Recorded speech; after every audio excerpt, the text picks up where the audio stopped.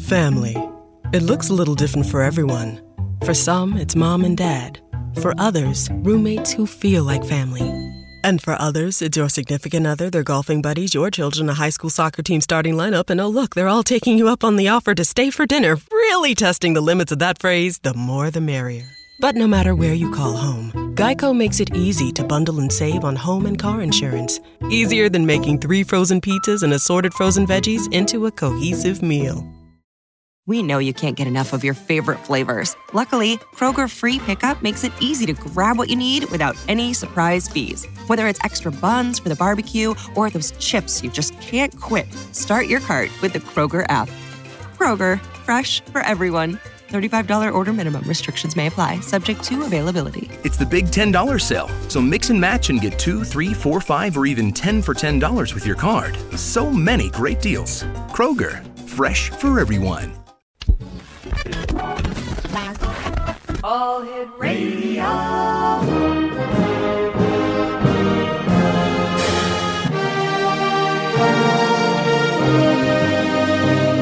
Welcome to the X Zone, a place where fact is fiction and fiction is reality. Now, here's your host, Rob McConnell.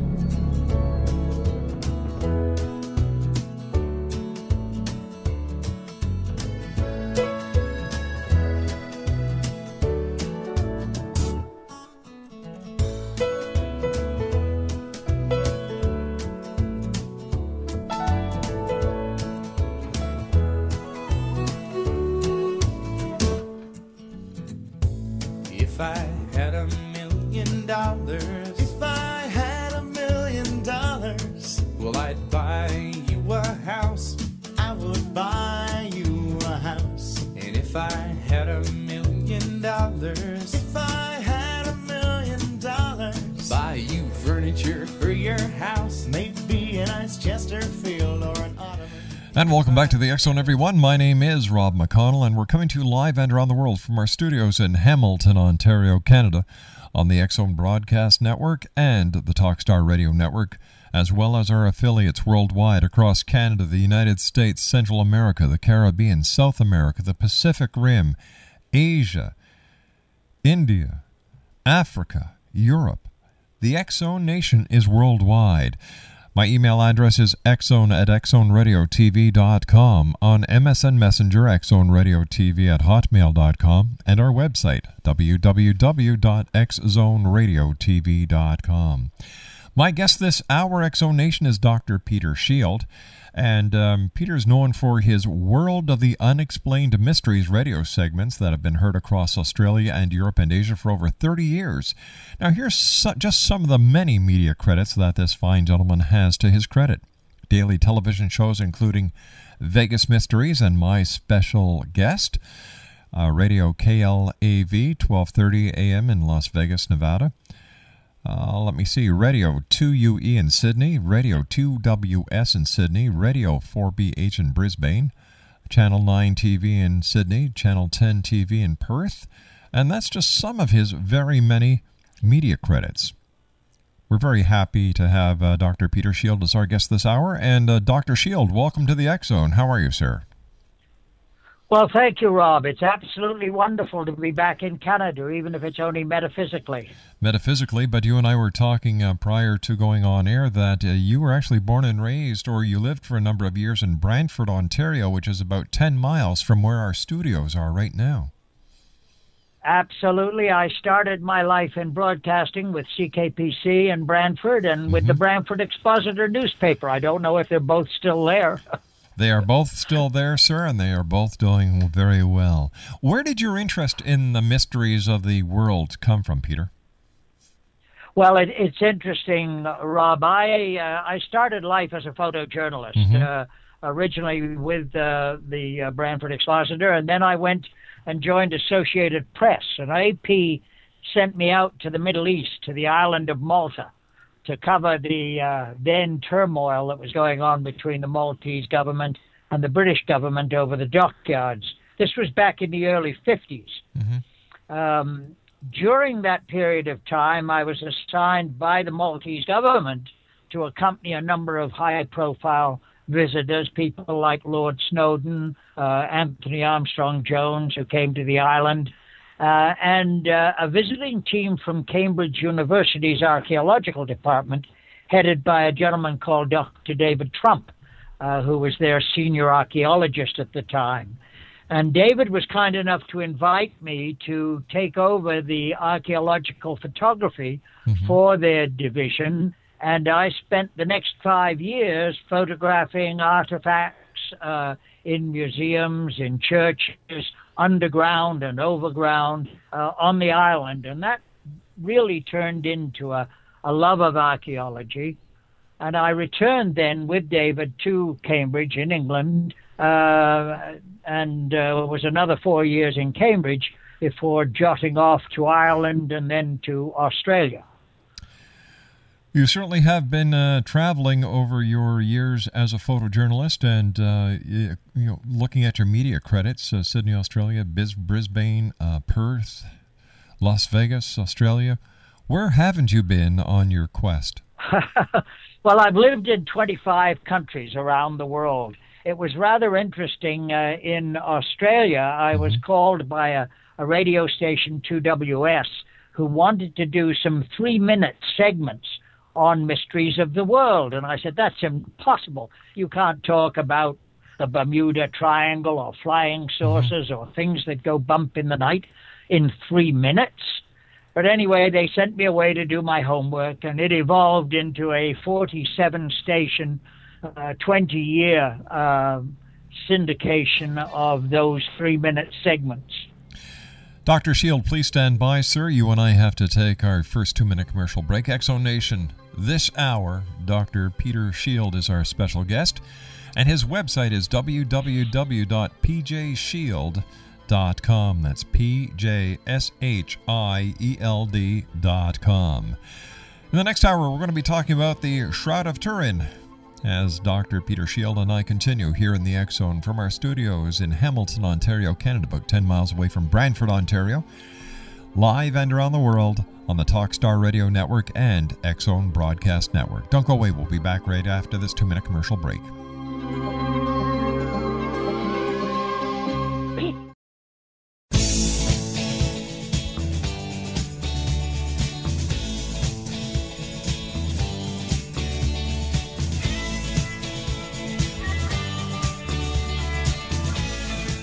Welcome back to the X Zone. Dr. Peter Shield is with me, and Peter, you and I are going to be discussing the Shroud of Turin. Would you like to set up this clip that we're going to be listening to for our listeners?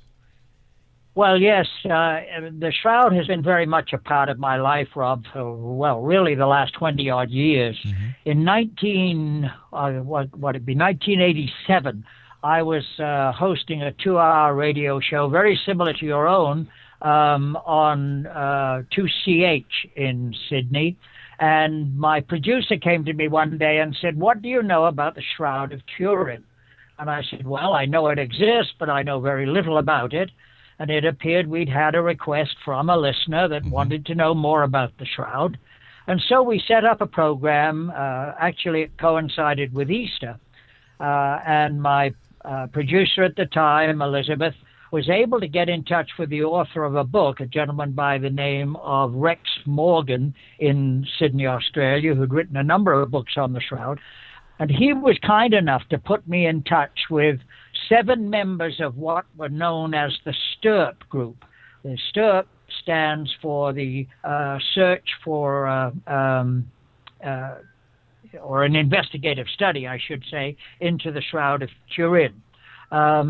The STIRP group went to Turin in 1977 and carried out very extensive tests on the Shroud, not to prove whether or not it was a religious artifact, not to prove whether or not it was the burial cloth, as many Christians believe, of Christ, but much more importantly, how, from a scientific point of view, the actual image got on the cloth.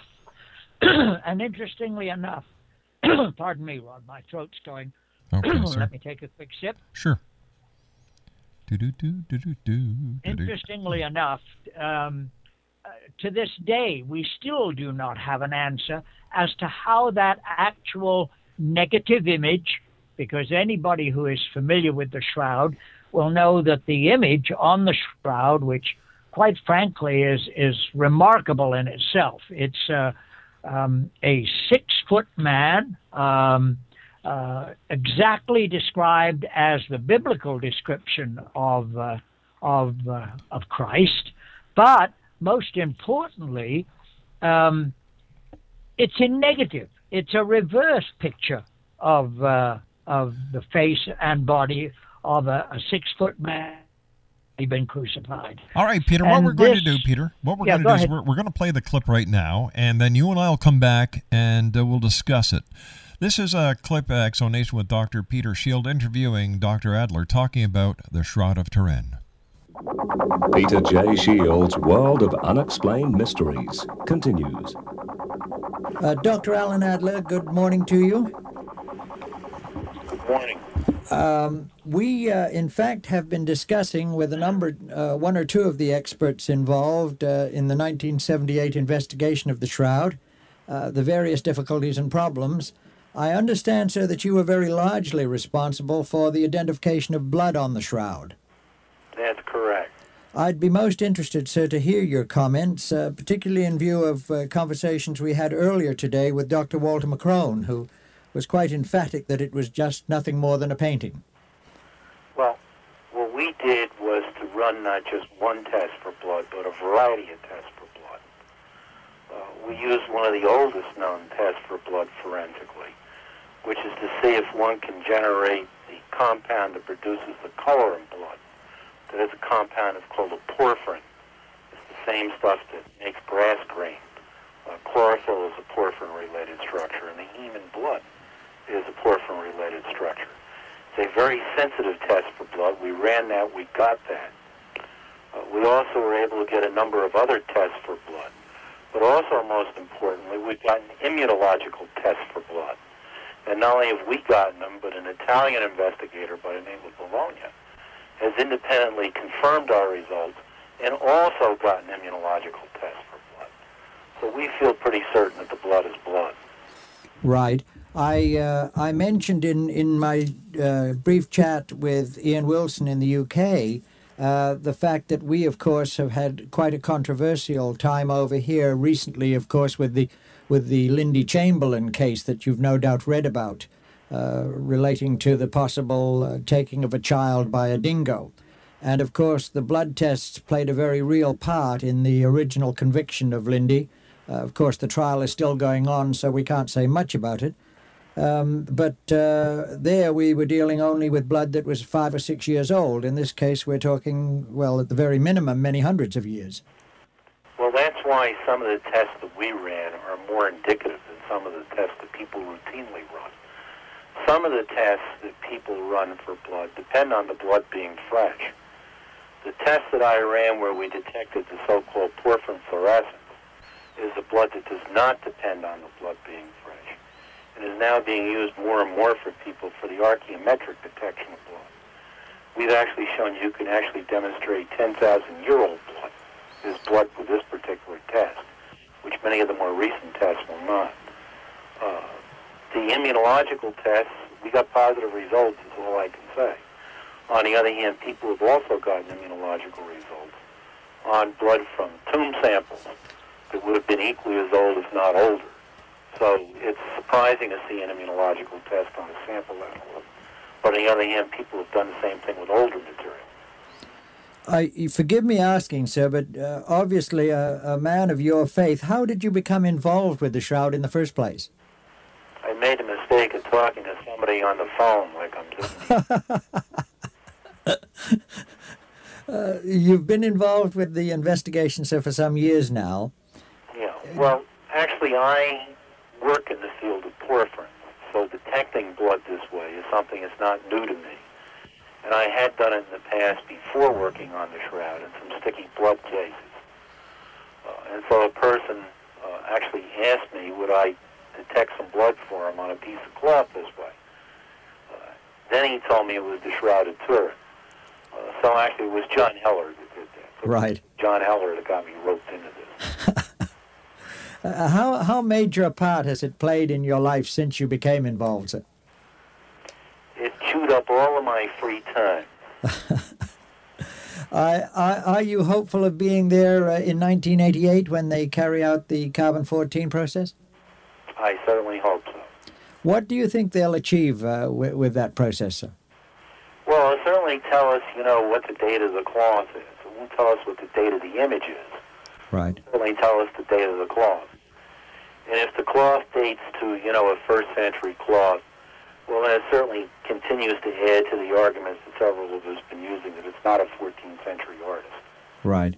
I'm sure people like Walter McConnell will say he used the first-century cloth.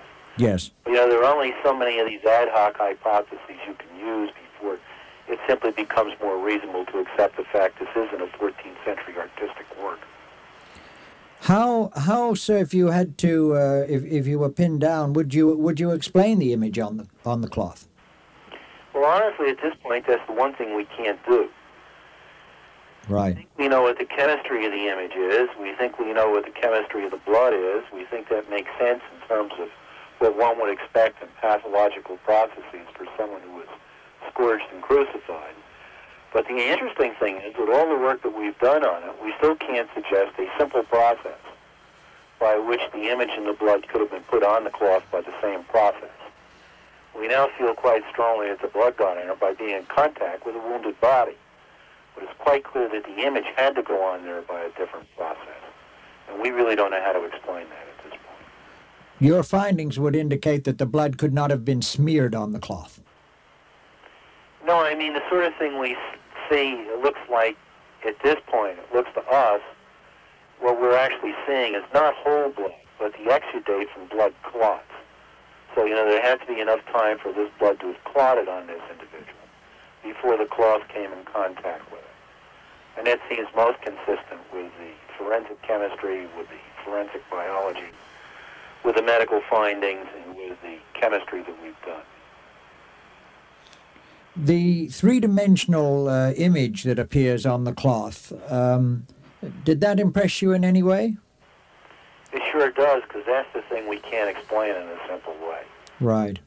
We don't have any simple process that we've been able to find that would explain why that image is the particular type of image that we see. Right. Definitely not a contact image. In hindsight, looking back on the 1978 investigation, is there anything that you feel perhaps was overlooked at that time, any particular test that could have been performed at that time that perhaps should be looked at in the future? Well, there's certainly tests that should be done now, but, one has to realize the first time somebody does a study, you make the best guesses you can, you go in and you try to test those. And, of course, when you get through with a whole bunch of tests, you find out, gee, we should have done this, we should have done that. Yes. Actually, the testing was done in 78 was really a very good set of tests. People made the best guesses they could, designed the best experiments they could, design on the basis of that, and went in and really established a lot of things. It's very important that we established it wasn't a painting, because, of course, a lot of the tests were designed to find out what kind of a painting was it. Right. People, in fact, did go in there with, in fact, the opinion that it probably was a painting. The idea that anybody went in there going to prove it wasn't a painting is bizarre, because all one has to do is look at the tests that were carried out. It was clear we were trying to find what kind of a painting it was. So it's quite a shock to find out, in fact, that the data, in fact, indicates that it isn't a painting. And so, of course, what we need to do now is go back and look at tests now to tell us more about the kinds of things we did find. We think it's some sort of an oxidation process. We want to explore that further. We'd like to get further tests that the blood is blood and the kinds of, abnormalities in the blood chemistry to support some of the forensics. All right, X-Zone Nation, we're going to hold this interview right here. There's about 3 minutes left on this interview with our guest of this hour, Dr. Peter Shield and Dr. Alan Adler, talking about the Shroud of Turin. Then after the interview, Dr. Shield will be joining me to talk about the interview and to give us any updates on the investigation into the Shroud of Turin. My name is Rob McConnell, and this is the X-Zone on the all-new X-Zone Broadcast Network and the Talkstar Radio Network. My email is xzone@xzoneradiotv.com, on MSN Messenger, xzoneradiotv@hotmail.com, and our website, www.xzoneradiotv.com. For more information on Dr. Peter Shield, visit his website, www.pjshield.com. That's www.pjshield.com. Dr. Shield and I return on the other side of this break with the news as we continue from our studios in Hamilton, Ontario, Canada. Don't go away.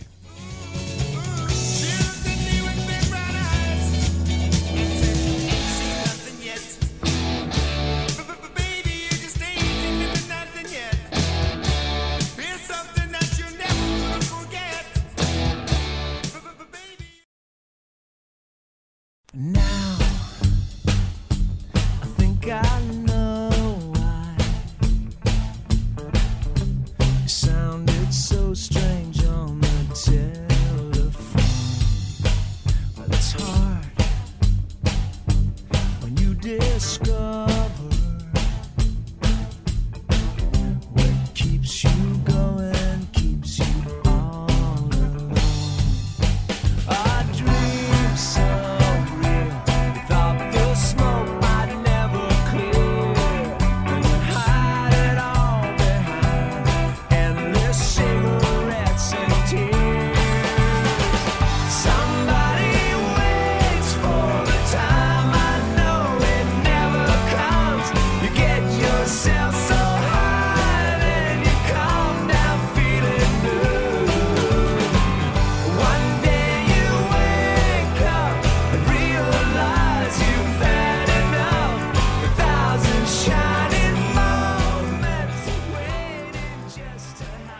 So there are a lot of things we'd like to do in a second round of testing. One, of course, is to also date the cloth. Right. All these things in the long run will help us to establish that it's not a forgery. You see, one of the things we can't prove is that it's authentic, not by science. We don't have any tests for authenticity. We only have tests for disauthenticity. And so if we keep doing all of these tests and we keep finding that we don't prove it's disauthentic, then it's up to the historians, the theologians, the anthropology and the archaeology types to decide what they want to do with the data. Because clearly then the scientific data will not be inconsistent with, in fact, this being Christ's burial shroud. And that's really the best the science can ever say. Walter McConnell was quite specific in my discussions with him today that paint pigment was only to be found on the actual image itself. Well, we disagree with that. Right. Certainly you see the spectroscopy that was done, the ultraviolet and the infrared spectroscopy, which are stuff on the whole cloth, not just looking at a sample from it, are not in agreement with that. And he's never answered that point. Right. The attitude is those studies must just be wrong. Right. I mean, you know, you can't throw away other people's data because you don't agree with it. We, in fact, in the peer-reviewed literature have shown why we think our data is different from his.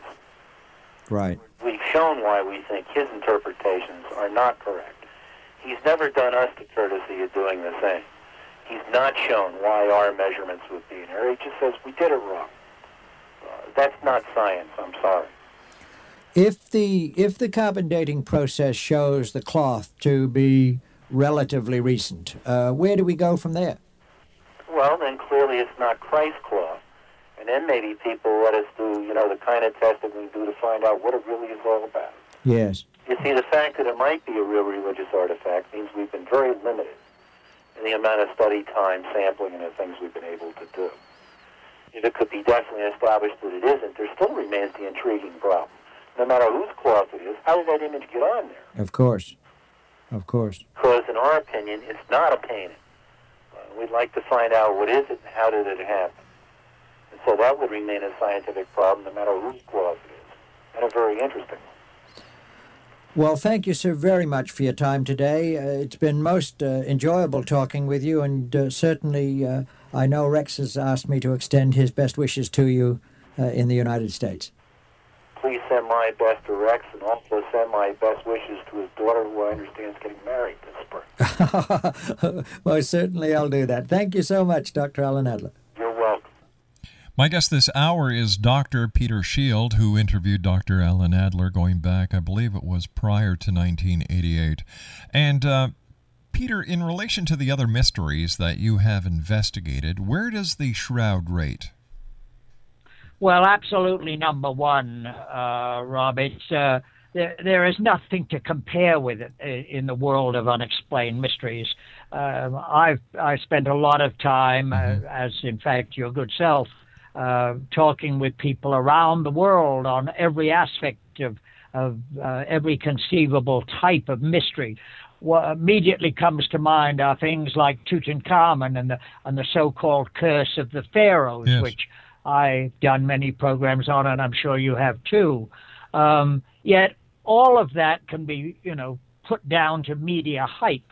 But if you look at the case of the Shroud of Turin, and in my book, which is called In the Image of His God, which was published at the Shroud Convention last year, I make the point that over 29 people have mysteriously died who were associated over the years with the Shroud. And by the way, that includes Dr. Alan Adler, the gentleman you just heard, and the gentleman we were referring to, Dr. Walter McConnell, who was the one dissenting voice of the group that went to look at the Shroud. So unquestionably number one as the greatest unexplained mystery in the world today. Peter, what makes the Shroud so special? Is it simply the religious implications? Well, things. First of all, the fact that we cannot explain the image. And if in fact it does turn out to be what many Christians believe it to be, that is the cloth in which Jesus of Nazareth was wrapped at the time of the crucifixion, then of course it is the only image that we have of Christ, and more importantly, from both from a religious and an archaeological point of view, it becomes one of the most sacred documents in the world. Now, Peter, what has the most recent scientific investigation that has been carried out since you had the interview with Dr. Adler found or discovered about the Shroud? Well, of course, that was 20 years ago. Now, in 1988, following that interview, the Shroud was subjected to carbon dating, which most people are aware of. And 4 pieces of the Shroud were removed and sent to different universities around the world. Those universities unanimously came back with a date which, according to their theory, showed this to be a 14th century cloth. They dated it somewhere between 1200 and 1300. If in fact that were true, it couldn't, of course, have been the burial shroud of Christ. But a few years ago, a gentleman by the name of Ray Rogers at the Los Alamos National Laboratory in the United States went back in and did some further investigation into the actual pieces of cloth that were carbon dated.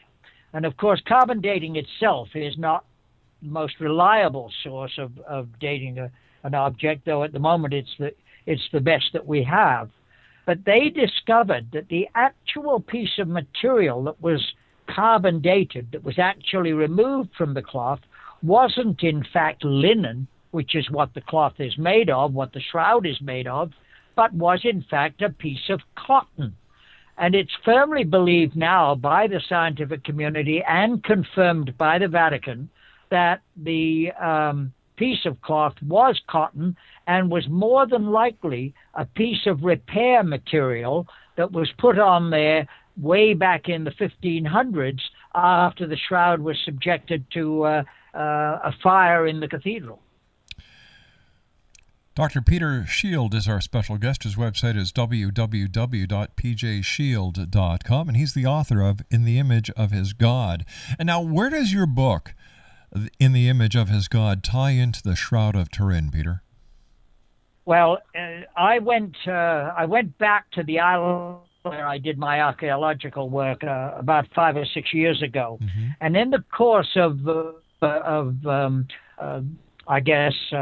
rummaging around in museums and what have you, I amazingly discovered a replica shroud of Turin, Over 37 replicas were made that we know of that are spread across Europe. And generally, these were made by laying a piece of material on the actual shroud itself and then transferring the image, and then it was framed and put on exhibition. The one I discovered in Malta, which dated back to the 1500s, was actually a present to the Maltese people by the then King of France. But more importantly, it's caused a thought to occur in my tiny little mind. What would have happened if the Vatican had actually switched shrouds? If the one that actually went for carbon dating, because at this time we did a discrepancy in the material, what if the Vatican had actually switched the two shrouds and replaced the Shroud of Turin with actually one that was created by Leonardo da Vinci and painted by the great master many, many years ago? And the book is a historic fiction. All the facts are accurate as to the history of the shroud, the people who have died, and everything to do with it. But it's tied into this fictitious plot of the shroud being smuggled out of Italy and concealed and hidden on the island of Malta. Tell me, in your professional opinion, as a person who has investigated the Shroud of Turin many years and have spoken to people, and based on your book, In the Image of His God, what do you believe that the Shroud of Turin actually is? Well, I reiterate what Dr. Alan Adler said, bless his heart. There is no proof for authenticity. There's only proof for disauthenticity. We can disprove that it was the burial cloth of Christ. We can't check the DNA. We've got blood, but we don't have a sample of Christ's DNA. So we can't identify the fact that it was actually Christ's burial shroud. But let me give you just some quick facts. Sure. First of all, the man was naked. He was 6 foot tall. He wore a beard and shoulder-length hair. He had an enlarged chest from trying to breathe. Now, all this is based on the cloth. He had been beaten with a Roman flagrum, the whip that the Romans used, a very cruel, torturous punishment. He had puncture marks on his skull. He had bled whilst upright. He had suffered most of the wounds while alive, and yet the wound on the side, according to the shroud, had no swelling, indicating that the wound happened after the individual had died. Now, if you recall the biblical account, one of the Roman guards thrust a spear into Christ's side to determine whether or not he was still alive. So those are just some of the clues. There is dirt on the knees on the image on the shroud, and dirt on the tip of the nose reported to contain minerals from the Palestinian region. The blood smears on the upper shoulder are thought to be microscopic oak wood remains, and the pollen that was found on the shroud can be only found in Jerusalem. So there's an enormous amount of evidence to support the biblical story as we understand it of the crucifixion of Jesus of Nazareth. What, in your opinion, Peter, is the second most intriguing investigation that you carried out for your radio audience? What, in terms of the shroud, or you mean in terms of everything? In terms of everything. Well, again, the shroud would have to have been the most incredible thing that we discussed, because we were able to go into it with in such depth with so many recognized scientific authorities. You rarely get that opportunity with any of the other mysteries that we encounter from time to time. We know in cases like the Bermuda Triangle and situations like that, that there's documentary evidence that the ships and planes actually went missing. But we also know that the coast of Florida is renowned for hijacking, and that the Coast Guard there report that 99% of the mysterious disappearances that happen on the coast of Florida are probably based on drug trafficking incidents that occur off the coast. And this is equally true of so many of the mysteries which we get to investigate over the years. What is your opinion, and what have your investigations turned up on the UFO phenomenon that is worldwide? Well, of course, the UFOs, I'm always so critical of our alien friends because they refuse to appear where I can see them. I read all these amazing reports. I fly in aircraft all around the world, but yet I have to encounter anything. One of the most interesting subjects, and perhaps we might do a program on this at some stage in the future, Rob, if you're so disposed, is the possible intervention by aliens on archaeological sites. I'm privileged to lecture on the cruise lines, and my favorite lecture, or certainly the one that my guests and my audiences enjoy most, is one that pertains to the possible intervention of aliens into the construction of things like the pyramids and a lot of the archaeological sites around the world, which we have no explanation for. How about the myth of the end of the world, or the catastrophes that are being talked about by members of what I call the woo-woo crowd when it comes to December the 21st, 2012? The Mayan calendar you're referring to? Yes, sir. Yes. Well, again, I was, funnily enough, as recently as yesterday, watching a very good documentary on just that subject. And one of the chief commentators made the comment, and I thought it was rather interesting, that there is absolutely no documentary evidence anywhere, and no mention anywhere in any of the Mayan documentations or scriptures, for want of a better word, that relate to a disaster taking place in 2012. Peter, stand by. You and I have to take our final break. Dr. Peter Shield is our special guest, Exo Nation, www.pjshield.com. And he is the author of a book that, if you're into this kind of stuff that we've been talking about, I guarantee you'll enjoy this book. It's entitled In the Image of His God. Once again, that's www.pjshield.com. We'll be back on the other side of this commercial break as we continue here in the X Zone from our studios in Hamilton, Ontario, Canada.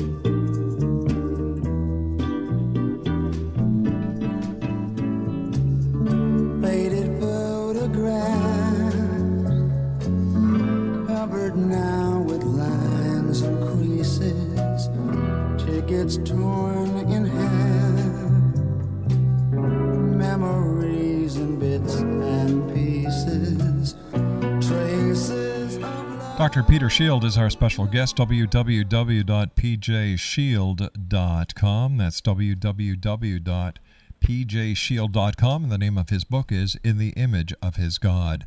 Peter, that's one thing that's always baffled me when it comes to the UFO phenomenon is, why don't they just land? Why are they being so secretive? What do they have to hide? Like, if they're really there, for God's sake, Ottawa, land. Washington, land. London, England, land. Moscow, land. But you know what? I have a theory, and I'd like to put this past you.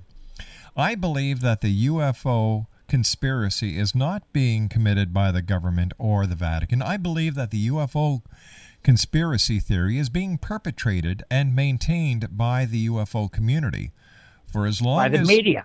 Well, no, I wouldn't say the media. I say the people who claim to be UFO investigators, because as long as there is this conspiracy theory in place, they can say what they want without providing any evidence to the contrary. Absolutely. Absolutely. Are you familiar with the time dilation theory? No, I'm not. Okay. It goes back to basically Einstein came up with a theory which says that if we travel through speed at speeds in excess of the speed of light, or even close to the speed of light, the rate with which our body deteriorates slows down so significantly that if we left Earth today, going by the fastest possible conceived means available to us today, it would take us over 1 million years to reach our nearest inhabited planet, that being Alpha Centauri. And we believe now that planet B of the 3-star configuration is actually capable of sustaining life. If you've made that kind of journey, in support of your comment a moment ago, you sure as hell are just not going to land in some wheat field and pluck a hair out of some maiden's head and then fly back for another 1 million years. You know, and once again, we talk about cattle mutilation. Like, why not take the whole cow? Why would, if you're doing something that is so mysterious, why would you just leave the carcass there? Take the carcass somewhere and dump it in the middle of the ocean where nobody finds it. You know, their entire scenarios make no sense. Or barbecue it. What the hell? Exactly. Where's the beef? Peter, I'd like to thank you so much for joining us tonight. It's been a great pleasure. I look forward to the next time you and I meet here in the X Zone. Give our listeners your website one more time and tell them where they can get a copy of your book. Okay, and I will. And I just want to remind everybody that the Shroud does go on show for the first time in many, many years. It wasn't scheduled to be seen until the year 2025. But in view of the new evidence, the Pope has agreed it will go on show this year, April 10th to May 23rd. But all the details are on the website. My book, and as you have been so gracious to promote, is available on my website. That's pjshield.com. My main website is worldofunexplainedmysteries.com, but that's a lot to remember. If you go to pjshield.com, you can not only acquire any one of my books, but you can also find links to all the other websites. Peter, thank you very much for joining us. Great talking to you.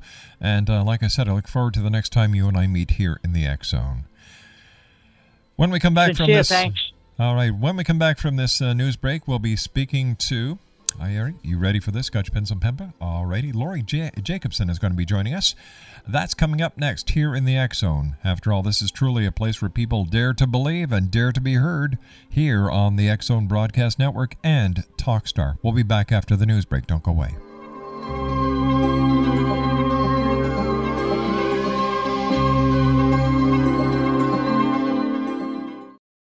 Progressive presents Forced Metaphors about bundling your home and auto. In sports, 3 goals is a hat trick. And when you bundle your home and auto with Progressive, you get a hat trick of great savings and round-the-clock protection. So you might be thinking, wait, that's 2 things. A hat trick is 3. But in this metaphor, great savings counts as 2 goals, and so does round-the-clock protection. So it's like 4 goals, and that's more than 3. It's basic math. Forced Metaphors. Presented by Progressive. Bundle and protect today. Progressive Casualty Insurance Company and Affiliates. Discount not available in all states or situations. Help Jews in Poverty at helpjewsnow.org. Your $25 gift today will help provide a life-saving food box to Jews in need. Be a blessing right now.